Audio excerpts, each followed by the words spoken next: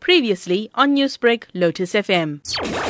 So we can confirm that these fraudsters, they are operating under the Easy Motors online advertisement.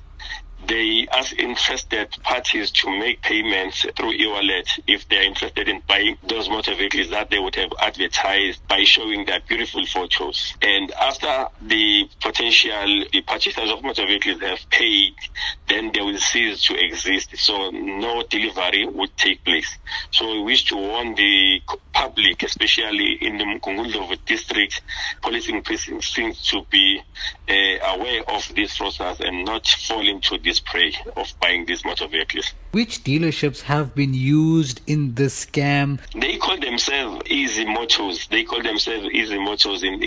In most cases in their advertisements. What should potential car buyers be wary of, and what could be some of the red flags that should raise suspicion immediately? Immediately, with the alleged seller entices you to pay upfront via e-wallet, then you must be very worried. You must be very careful. That's a sign that you are now under the trap.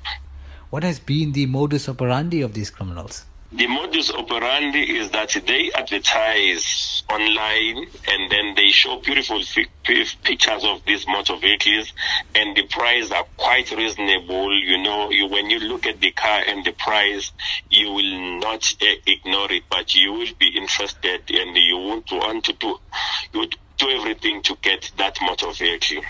Then you'd be in the trap. Oh. I want to urge all the potential buyers of the motor vehicles to be very careful of this bogus dealership before they fall prey of these scams.